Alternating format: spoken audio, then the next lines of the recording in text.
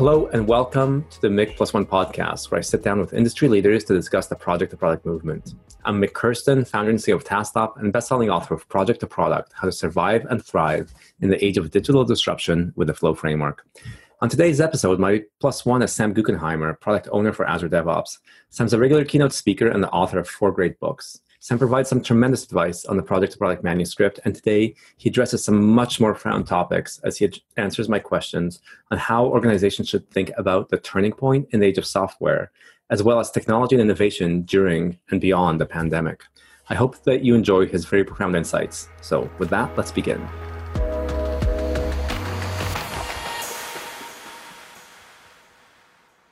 Welcome, everyone. I'm here with Sam Guggenheimer today. Sam is the product owner of Azure DevOps at Microsoft, and more importantly, he's been one of my mentors and inspirations over the years. He gave me some of the most pointed and powerful feedback when I was writing Project to Product that has stuck with me, and I've learned the importance of even more as I've been presenting the book over the last couple of years. So we'll hit on some of those points, but Sam, welcome to the show, and why don't we just get started and dive into the situation that we're seeing today, the conversations you and I have had around what's happening in terms of technological revolutions and turning points, and go from there. So welcome.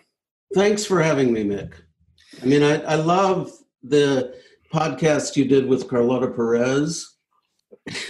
It's funny, I listened to that literally on the last day before I started sheltering in place.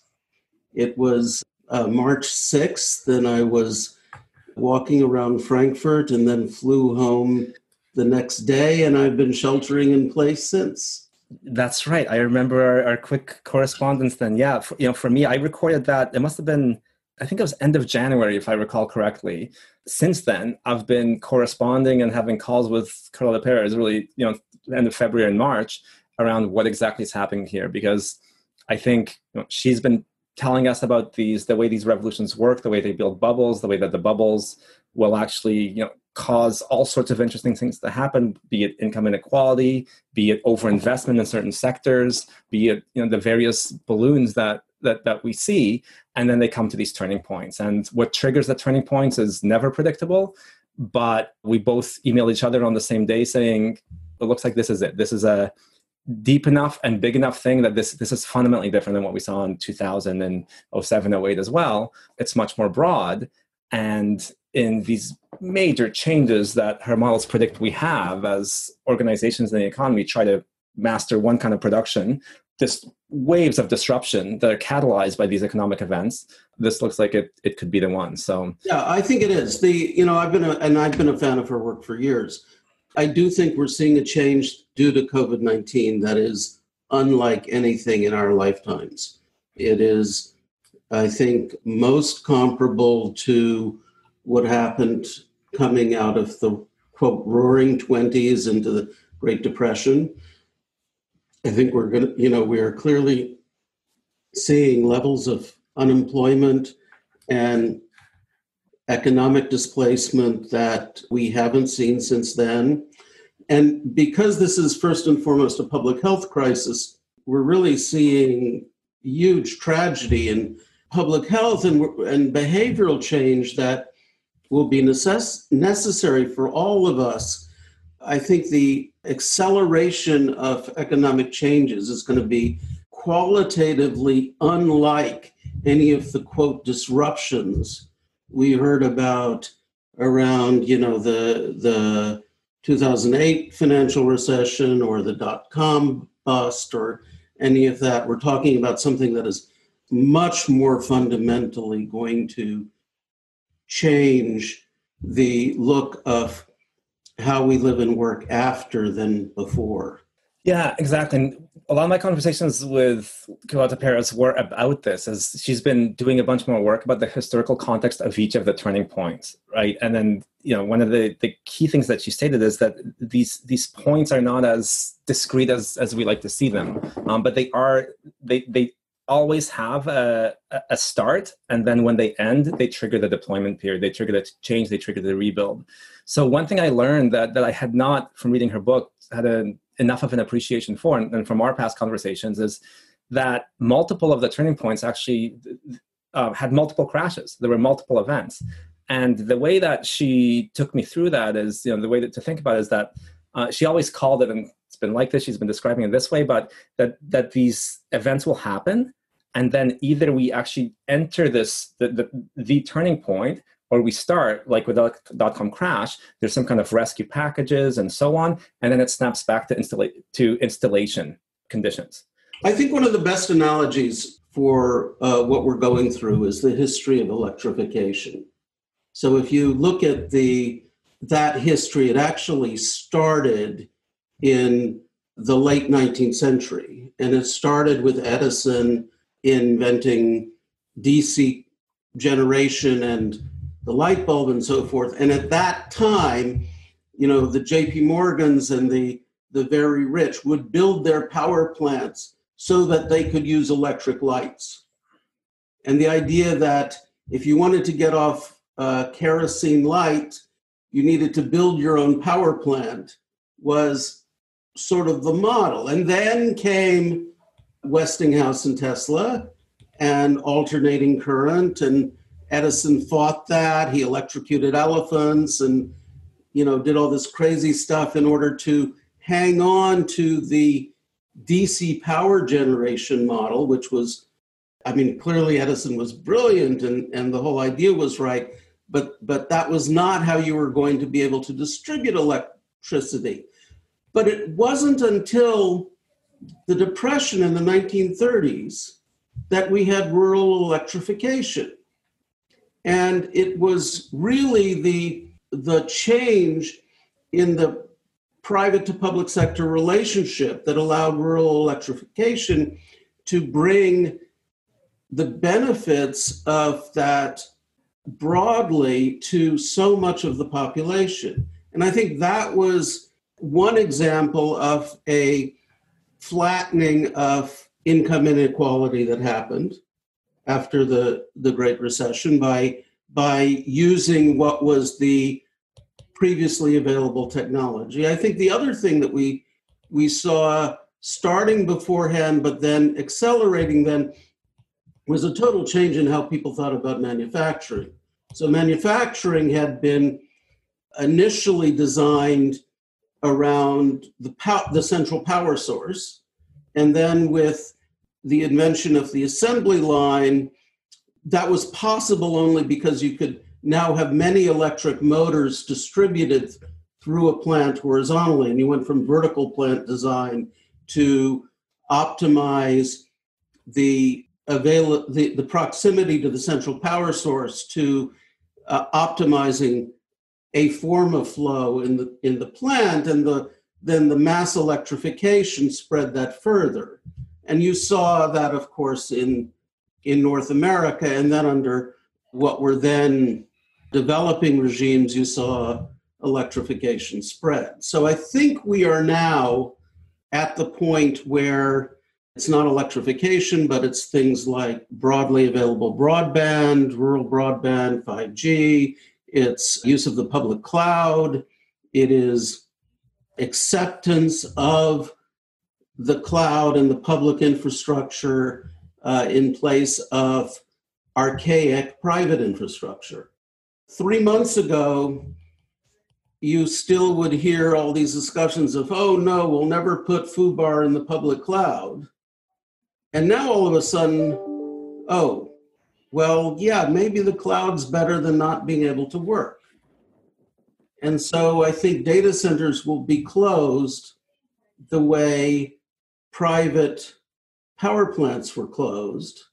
And I think that we'll really see a huge change in how people work, and with it, a necessary change in how we regulate tech and think about the corresponding ethics of what we're doing. Yeah, so Sam, I mean, a few, I think, key points here, and I think it's really interesting to me that you bring up the electrification aspect of it, because I think you and me, when we do travel, when we used to travel, I should say, we would go and look at these amazing private power plants with kerosene lamps everywhere, right? And wonder how long this can keep up, right? Because these investments all these large organizations make in new kerosene lamps and better sources of kerosene and more people to light them, that's what was so stark to me in realizing this turning point had to come, is because those kinds of investments of rebuilding the wheel, reinventing new kinds of wheel, actually old kinds of wheels, they could not last. And so before we get into that, though, I think the interesting thing about Carl models is you've got this installation periods where these new periods are created, right? And what I talked a lot about in my book is that in the 1970s with a microprocessor and then Microsoft, we started this age of software and digital. And so I think what's so interesting now is, and it's so parallels the stories that you just told with electricity, is that the technologies are there already, right? That we've actually got, if Perez's models are right, we've actually got all of the technologies, the practices that we need in order to get us into a rebuild and into these infrastructures that will actually power the deployment period, power where more organizations, more individuals have access to the new ways of working and scaling the new ways of production, which is through software, right? You're at Microsoft has already done, it's figured this out, it's helped start the age of software. But now the interesting thing is that if that infrastructure becomes more broadly available, and this is top of mind for me because a couple of days ago I interviewed Brian Fleming, the SVP of technology at T-Mobile, right? 5G is there, right? Cloud is there already. Modern delivery practices, both from a management and a technical point of view, are all there. So can you just say, before we dig into how organizations can think about and leverage this, can you just say a little bit more about what worked when, let's say in the rebuild after the Great Depression, in the New Deal, around organizations leveraging this infrastructure and around individuals getting access to this infrastructure, and that actually having driven down equality with a combination of regulation and technology. But it truly feels to me like we're seeing some profound parallels right now. It used to be that a barrier to entry to any kind of manufacturing was access to a power source. Then the initial phase of electrification was, well, actually, you could set up your own electrical power plant, but people didn't understand that they needed to, or that they had the option to design factories differently. Then we got to the Ford era when people said, no, we can have many electric motors and we can change the factory design. And then we got to massive electrification with broad distribution of national grids, and anyone could plug in to power anywhere, and you just assumed it turned on. Well, that's, I think, the kind of transformation we're about to see, where anyone can plug into computing and it turns on. We still have gaps that I hope now get closed in terms of internet availability and broadband, but that's where I think we are, and I think that's the equivalent of the mass electrification that we saw during the New Deal. I think you'll see that is going to democratize the way people work and companies organize in a way that has not happened yet. And I believe with that comes the notion that you optimize not for the capital intensive stuff, you optimize for flexibility. I mean, the availability of electricity everywhere meant that everyone could have a washing machine, right? So you had all of a sudden, a new world of appliances, and you had a tremendous impact on the standard of living, because all of a sudden, all of these people mostly women who spent hours of their lives doing laundry now didn't have to. And That's a very mundane example. But if you think about how our economy is organized, it's organized around this for the last many decades, big companies with big data centers, and the access to computing capacity has largely been controlled by how those things are managed. And you have to wonder, do they matter anymore? Are those like those DC power plants? Yeah. Look at what we're doing. We're having a video conference, right? Video conferencing minutes have increased 100x in the last 6 weeks because of COVID, right? All of a sudden, we're seeing scale growth in things people weren't thinking about. My family's pinging me saying, hey, should we start, doing regular video chats and things like that? And it's becoming part of the fabric of life. No one thought about it before. It was like, oh yeah, or if they were doing it, they were using these sort of clunky, high latency services. Now it's like, sure, we do it. Yes, exactly. So I think we've seen how quickly we can adapt, and it has been amazing. Not to say I think it's been easy, but it has been amazing. But I think Sam, just rewinding a little bit to your example, because I think what was so stark to me in writing Project to Product is your example with Ford, right?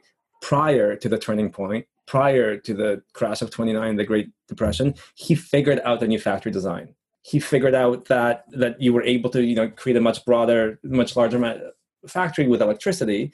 And then, of course, this key piece of infrastructure that you're talking about that came into play with the AC infrastructure that enabled everyone to do that after. And I think what you're saying is we've got that now, right? We've got this turning point today, and the companies who figured out what Ford figured out, talking back then, but today, the example I gave in my book, one of the examples was Microsoft. The companies that figure out what Microsoft has figured out, because Microsoft will have no problem getting through this turning point, will be a key part of the rebuild, right? Will be a key part of providing more of the cloud infrastruccer and the services that drive, both consumers and business to thrive through the rebuild, because there are going to be new things. Now it's video conferencing, there'll be more down the road.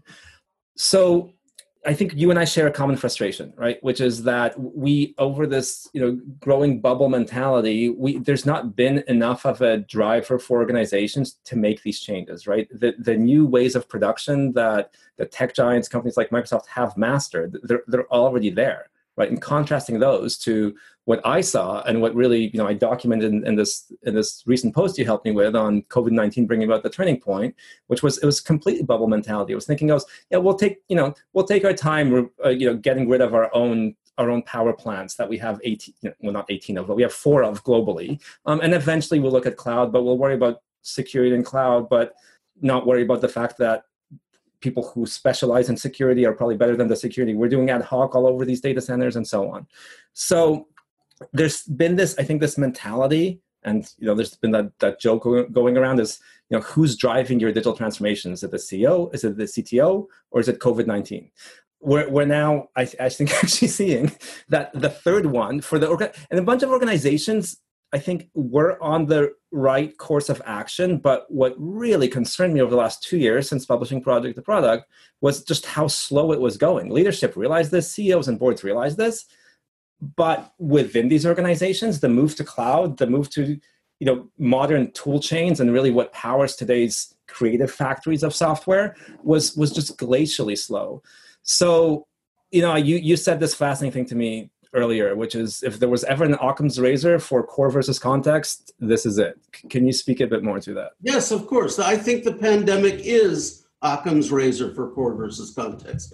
Jeffrey Moore has been talking, I think, for decades about looking at your investments in terms of what's core, that is unique and differentiating for your business, versus context, that is something that everyone has and it's table stakes. So are you running your own email server? Well, why? That's context, right? It's You can get email as SaaS, and it's better and it's more economical, and there's absolutely no reason for you to have your own resources devoted to that.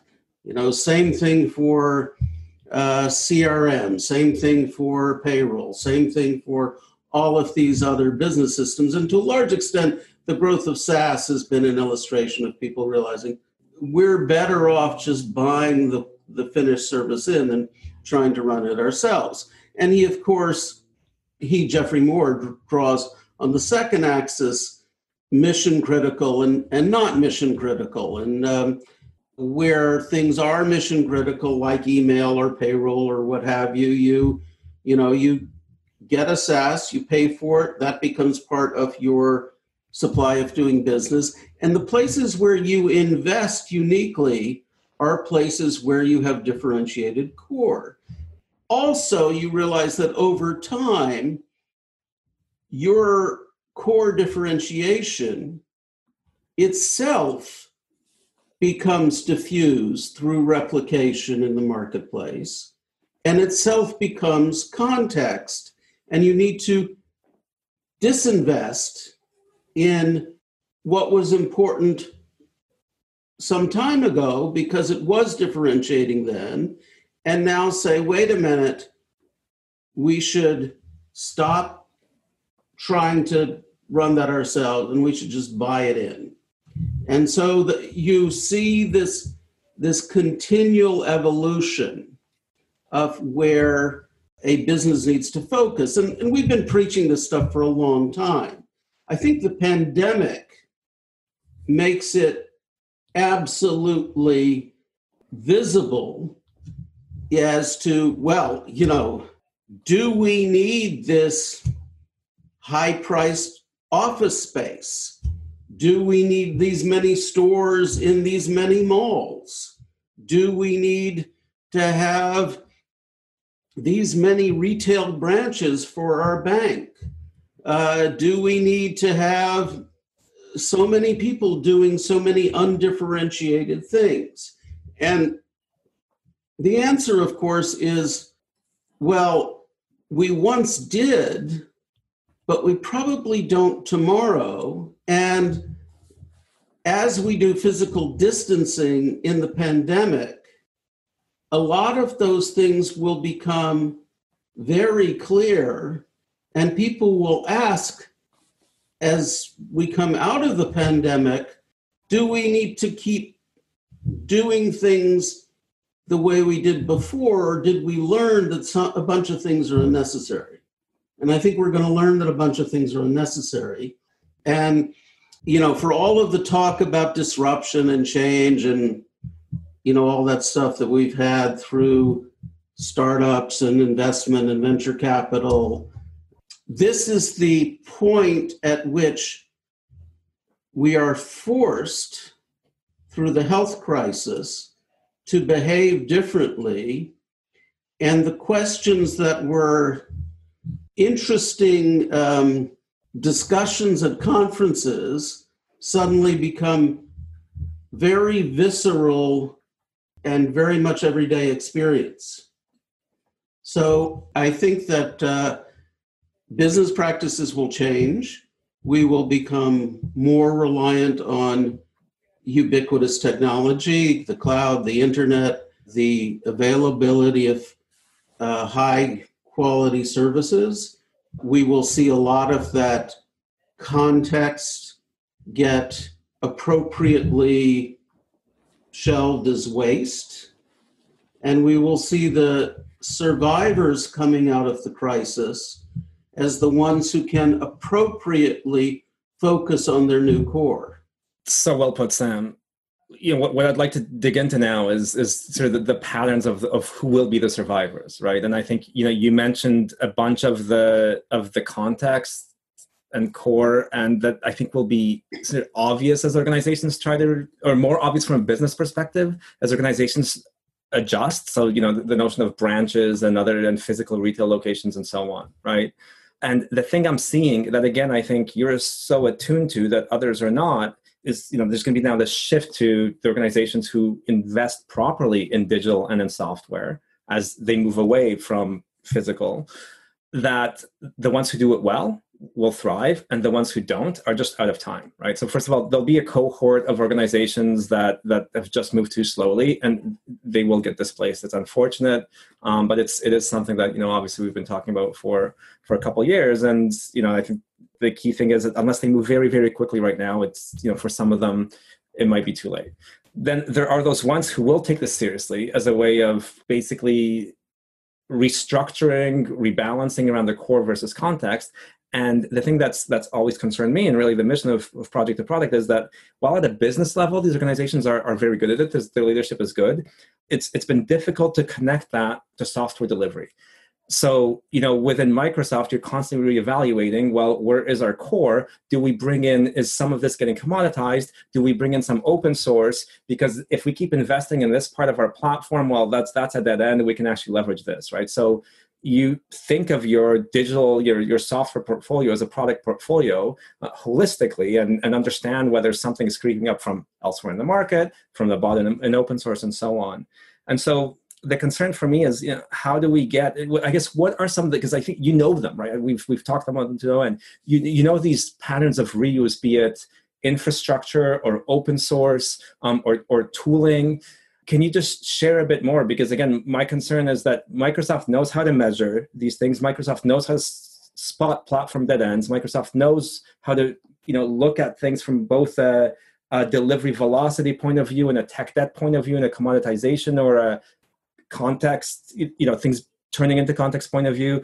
If you could just, share some of your thinking about how you actually look at your value streams, these notions of reuse, because again, I think what you nailed it, right? Which is the organizations don't very quickly move their investment to core and differentiated core are going to have a very hard time, which then means a hard time for their staff and a harder time for the rebuild.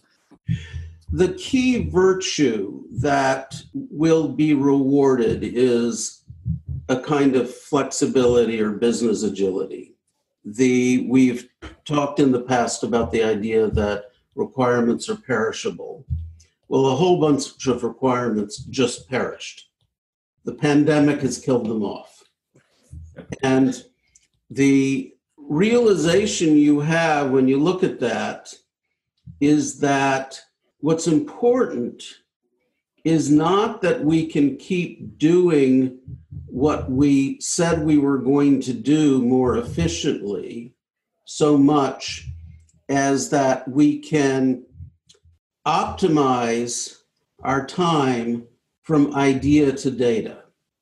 In other words, we can create a world and a way of working in which we go from wanting to do something for the business and having the data that substantiates or diminishes the hypothesis in that idea.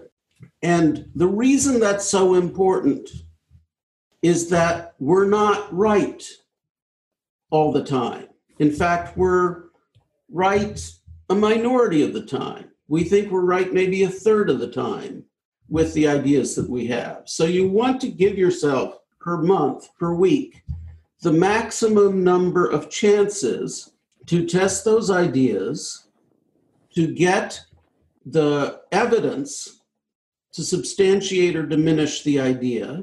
And if it has the result you want to have the opportunity to double down quickly. And if it doesn't have the result you want to be able to pivot quickly. And the more you can do that, not only the more chances do you have to get it right and make an improvement, but in fact, you build up a sort of compound interest where the value of every move gets to build on the value of the previous move.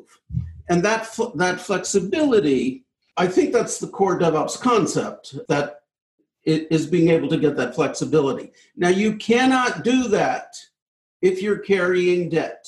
You cannot do that if you have one backlog for the features you're going to do and another backlog for all the engineering work you're going to do. You have to get clean and stay clean. And that means get out of the debt, pay it down, be in a situation where you don't have the impediments that keep you from moving forward because of, all of these bugs you got to deal with, all of these security issues, all of these infra issues, all of these permissions, all of these whatevers. You get rid of all that stuff and you really think about optimizing that end-to-end idea to data. It's a mindset shift from a world where we grew up thinking about time between failures. MTBF, mean time between failures, was the big thing. And when we had a very high cost of distribution and cost of repair, because we were shipping widgets, or once upon a time in software, we actually shipped physical media, we get out of that time between failure mentality to thinking about time to recovery.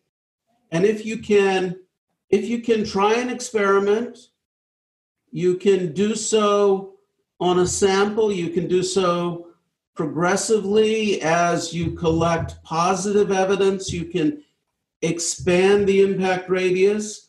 If you collect negative evidence, you can revert. As we build up that pipeline for progressive delivery and we optimize for that data-informed way of working, we're able to respond flexibly to the new set of conditions. And it's the companies that think that way that are going to thrive in the new world. You asked about how we work at Microsoft. Well, at Microsoft, we're doing now on the order of 90,000 production deploys per day. And we only can do that because we have built up the automation with suitable safeguards in our pipelines that allow us to trust the deployment. Now, during the pandemic, we've been much, much more selective about what payloads we deploy. So we've made the batches smaller in most cases, and we've doubled down on other areas like, Teams for video conferencing and distributed meetings and so forth. But because we have that hardened pipeline and those ways of working where we can trust the machinery, we can move fast. And we try very hard, and this is what Azure DevOps, my product line, is all about. We try very hard to take what we learn internally for ourselves, we call this first party, and make it available to our customers, third party in our parlance. So it's not that we try to hang on to these secrets or anything like that. We're very open about sharing. I curate a website where we publish a bunch of this stuff. In fact, the second most active project on GitHub in the world is the documentation for Azure. All of the docs are on GitHub. Really? Wow. And, you can improve the docs with a pull request if you find an error and what have you. And everyone does. And we just, put all the documentation into open source like that in order to make it as good as possible. And if you look at the pandemic response, all of the action that's happening is scientists sharing data and models about pandemic spread and genomic models about the virus and variants and antibodies on GitHub. It's so this new way of working, regardless of the politics and all the blah blah that pollutes your ears, the real way people are working is already in this post-pandemic connected world. Yeah, I think exactly. I think that that's the key thing. So we're already seeing those new ways of working, right? And we're already seeing it's an interesting point that you just made, because and now I'm seeing that the COVID-19 model from the Imperial College of London is the second most trending project on GitHub today. Right. So those ways of working are already there. And again, my concern is back to the fact that they're not evenly distributed at. Yeah. So I think we need to help the economy. We need to distribute those new ways of working as fast as we can, stop the reinventions of the wheel. And I do want to now, I think this was such a key thing that you said, Sam, about the importance of speed of decisions making, right? So every time you tell me how many times Microsoft deploys per day, I'm amazed, but I still find it kind of boring at this stage, because it's now in such high tens of thousands. 90,000 is amazing, but that's the goal, is to make it boring. Exactly. The deployment should not be a big event. Exactly. It should be business as usual. Exactly. And then the other thing that you say is the amount, because it's boring, the amount of data-driven decision-making that enables, and how quickly you can shift investments between your various product value streams, or tailor what, as you mentioned, with the batch sizes or the kind of changes you're putting when you're putting them, that you're investing in, is just amazing. So, but here's just a learning for me from last week. We did this workshop with a large healthcare company, right? Really critical to what's going on right now with the pandemic. And it was one thing that was amazing, is that we did it with like 60 attendees remotely, and people actually participated, right? This is in the height of things. They had just been sent home. They were a little late in their area. So a week prior, everyone was still adjusting. But the amount of dedication I saw from all these IT and software people in this organization to improvement was amazing. And then I realized it's just the distance where they are, or many of these organizations are, to where Microsoft is today, and other innovators are today, is just so broad, because you're getting feedback so quickly at a business level from changes that you put into production on a daily, weekly, monthly basis, right? You've got this closed feedback loop, this PDCA loop, or however you look at it with now your with your planning systems and your OKRs, of that's able to have you move quickly. And you said such a key thing is organizations that will be able to move quickly, make decisions quickly, will be so much better off than the ones who won't. So I realized this, yet again, so many of these companies have not put in, to your point, I'll be blunt, I think anyone who's trying to right now innovate on their own data centers rather than on a public cloud, or potentially a hybrid cloud, which introduces a whole bunch of other complexities, has a big problem, right? If you're not using COVID as a catalyst to accelerate that times 100, that's an issue. Because again, if you're going to learn quickly, you need to deploy quickly, you need to move fast, and you need to put in place your IT investments on top of that, not reinventing that wheel. But the thing that I was learning is we need to point out to these organizations, this is now back to this big workshop, we need to teach these organizations, why and how to invest, right? So what I saw, and this is where I was thinking, okay, these flow metrics, they're helping. Wow, they're helping, because what happened is they had been measuring their flow metrics on these value streams for months. So they were actually able to say, and Sam, I want to point out this problem I see with some of the technology laggards is their business feedback loop is so much slower than yours, right? Is that because their automation's not there, the tech debt is high, the amount of rework and rebuilding the wheel is high, it's like 6 months before they get business feedback on something. So I realized, okay, and of course the flow framework is meant to be as, okay, input and flow metrics, what kind of business outcome you get, which to you can actually see and measure with your A/B testing in hours or days, right? So I realized, okay, these flow metrics are actually helping, because these hypotheses these teams made in doing test automation investment meant that their feature flows were no longer spiking up and down. They had actually smoothed it, made batch sizes smaller, and not had the dev teams do a whole bunch of defects by getting the results of manual tests back. I mean, simple and insane as it sounds, that's actually the state of the practice for so many organizations. And tell me what you think of this, but it's two things that the big thing that needs to happen is you need to get that business feedback loop to be like Microsoft's, right? As a business. To do that, you need that automation infrastructure investment. And whenever you make that investment, you need feedback. Did it work? Did it not? Did our flow increase? Did our flow time get shortened? And so on. So I am hoping that these flow metrics help on that front. Yes, so I think the flow metrics are really important for understanding end-to-end and getting out of optimizing silos. from optimizing silos to optimizing value streams. Yeah. I do want to say, and you mentioned this healthcare company, that a lot of organizations are in regulatory environments where, and I believe, I just want to clarify right now, I'm not a libertarian, I'm not an anarchist. I believe in product safety regulation. I believe that medical innovations should go through double-blind trials and all of these things. I think those are there for good reason. But you need to think of them as constraints on how you work, not as objectives.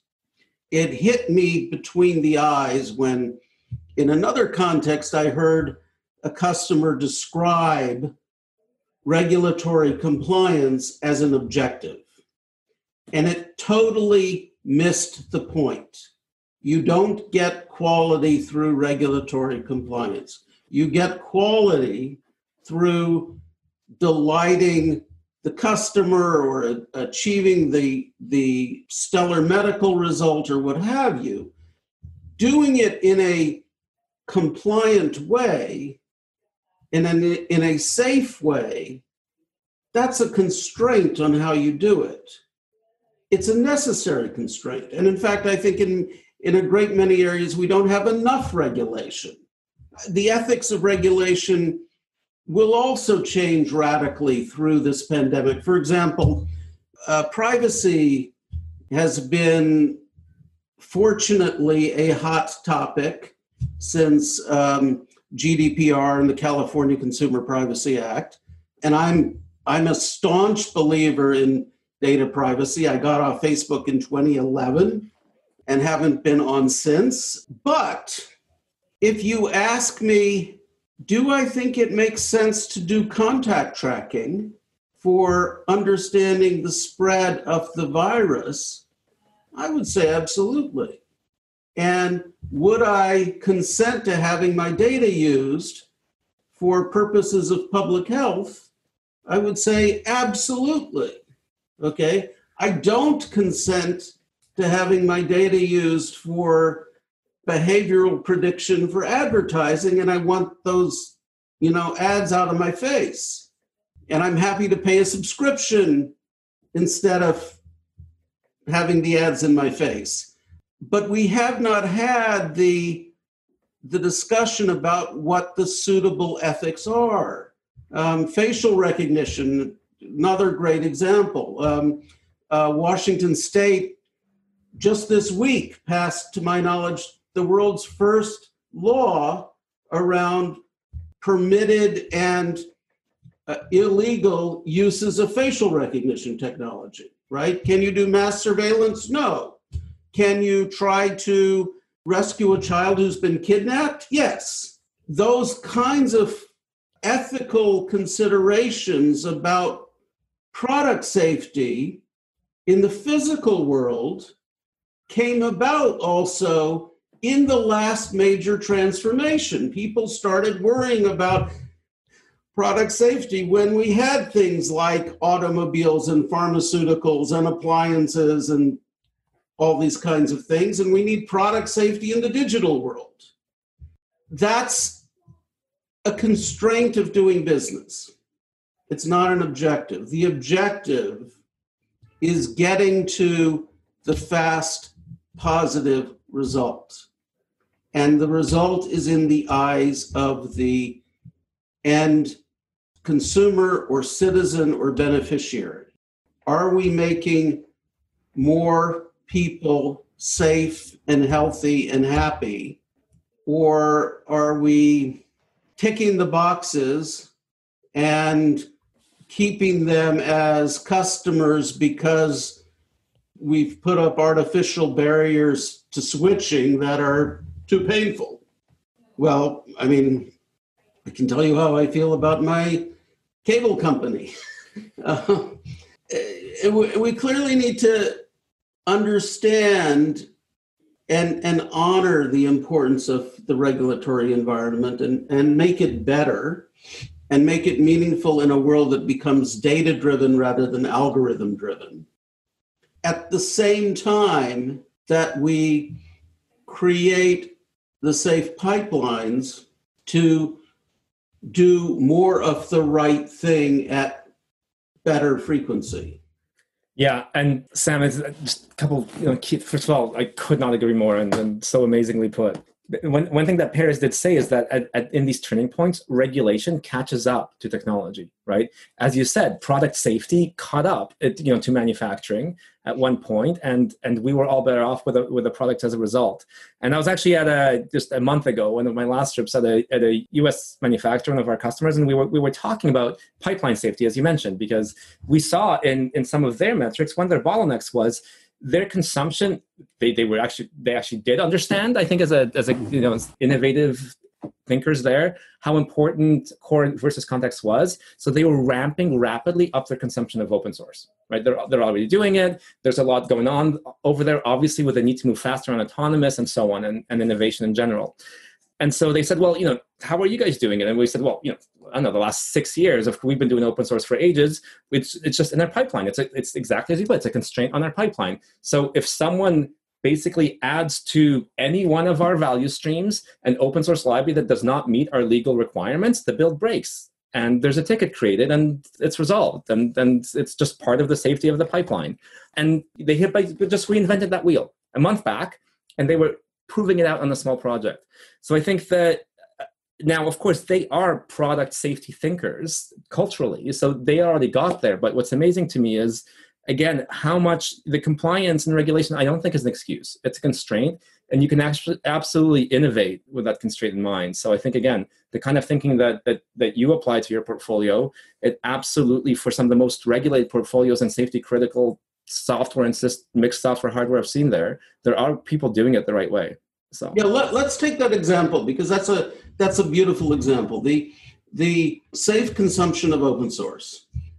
This has been an increasingly scary area. We've seen for the first time in the last 18 months, initially with the event stream library on Node, we've seen bad actors plant vulnerabilities in open source dependencies in order to exploit particular targets. So our current state of practice for open source safety is that we do this scanning in the pipeline. We make sure that there are no known vulnerabilities. We register the components so that we can remediate in the event of future vulnerabilities being discovered. We check the IP licensing, and we sort of have these prophylactic shields that we've built into our pipelines to automate them. Well, where it's going in the age of diffusion is that in addition to the prophylactic shields, we make open source safer upstream. So if you look at the moves that GitHub is taking with LGTM and advanced security, what they are doing as they pick up NPM now, assuming that acquisition goes through, the goal is to get to a point where the dependencies are known good and have been scanned for not just identified vulnerabilities, but for unidentified 0 days. And that's the direction that GitHub is driving with the CodeQL technology. That's an example of changing from saying, we test this electrical device in a laboratory to make sure that under all of these circumstances it doesn't catch fire, to saying we're going to build it in a way that the materials are not themselves flammable. So it's a clear indicator of the shift across the inflection point in this economic transition that we're looking at. Absolutely, and I think it's again, it shows, sort of the maturity with which you and other organizations are considering, basically your supply chain dependencies on your context that you're bringing in, and the fact that this is a part of your value stream. If you just ingest code libraries and leave it at that, you've kind of missed the boat. Whereas there are ways to do it safely. And actually, Ogie Demore, who did Semly, like we were collaborating in the early days around aspect and security. So what's amazing to me is through something like GitHub, how consumable these best practices are today. So again, just kind of back to that, not reinventing the wheel, but kind of safe and disciplined approaches to consuming third-party stuff and open source in your value streams.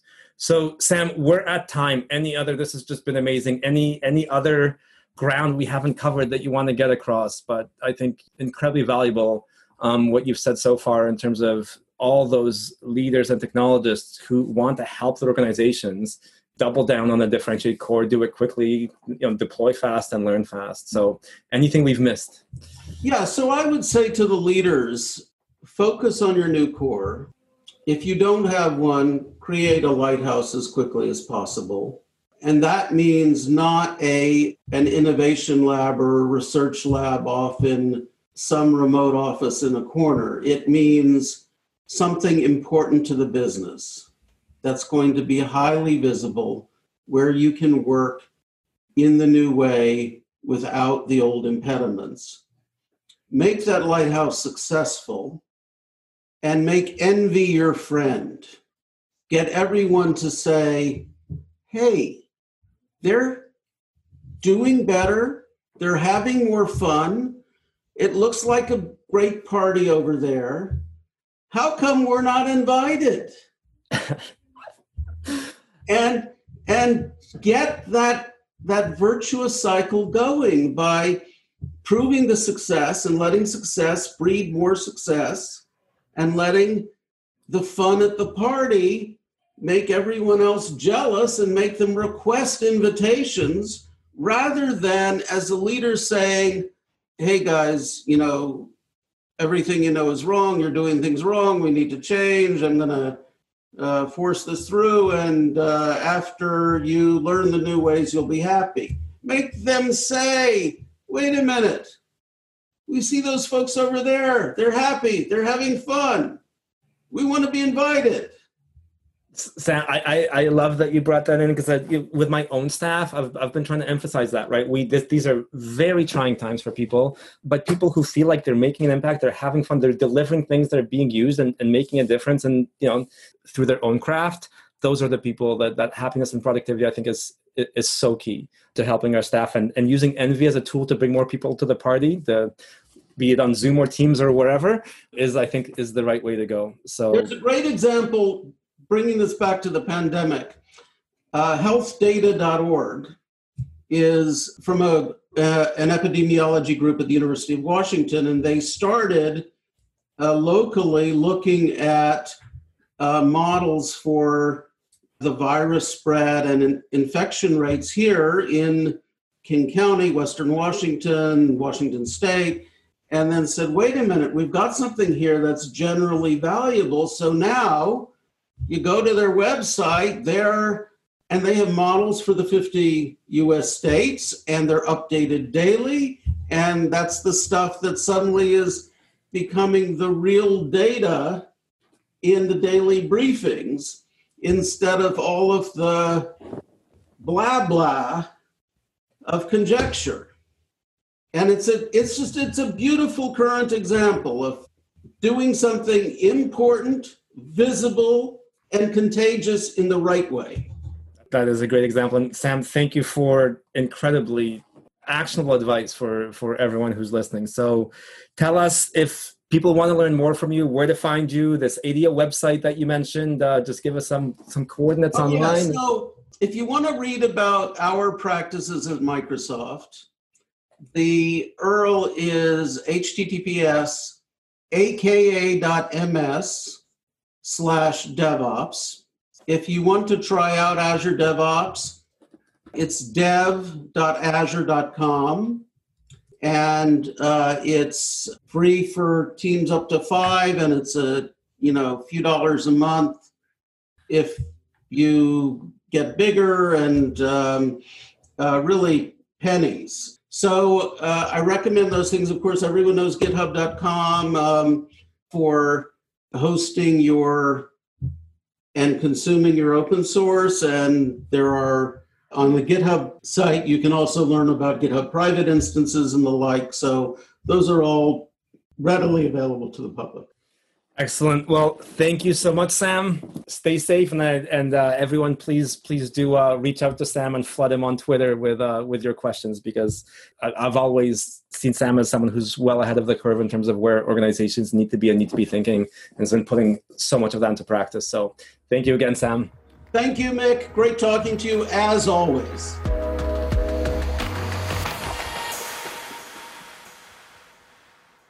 Thank you to Sam for joining me on the podcast. As always, I encourage you to leave a review or follow me on my journey on LinkedIn, Twitter, @Mick_Kirsten, or using the hashtags Mick+1 or Project to Product.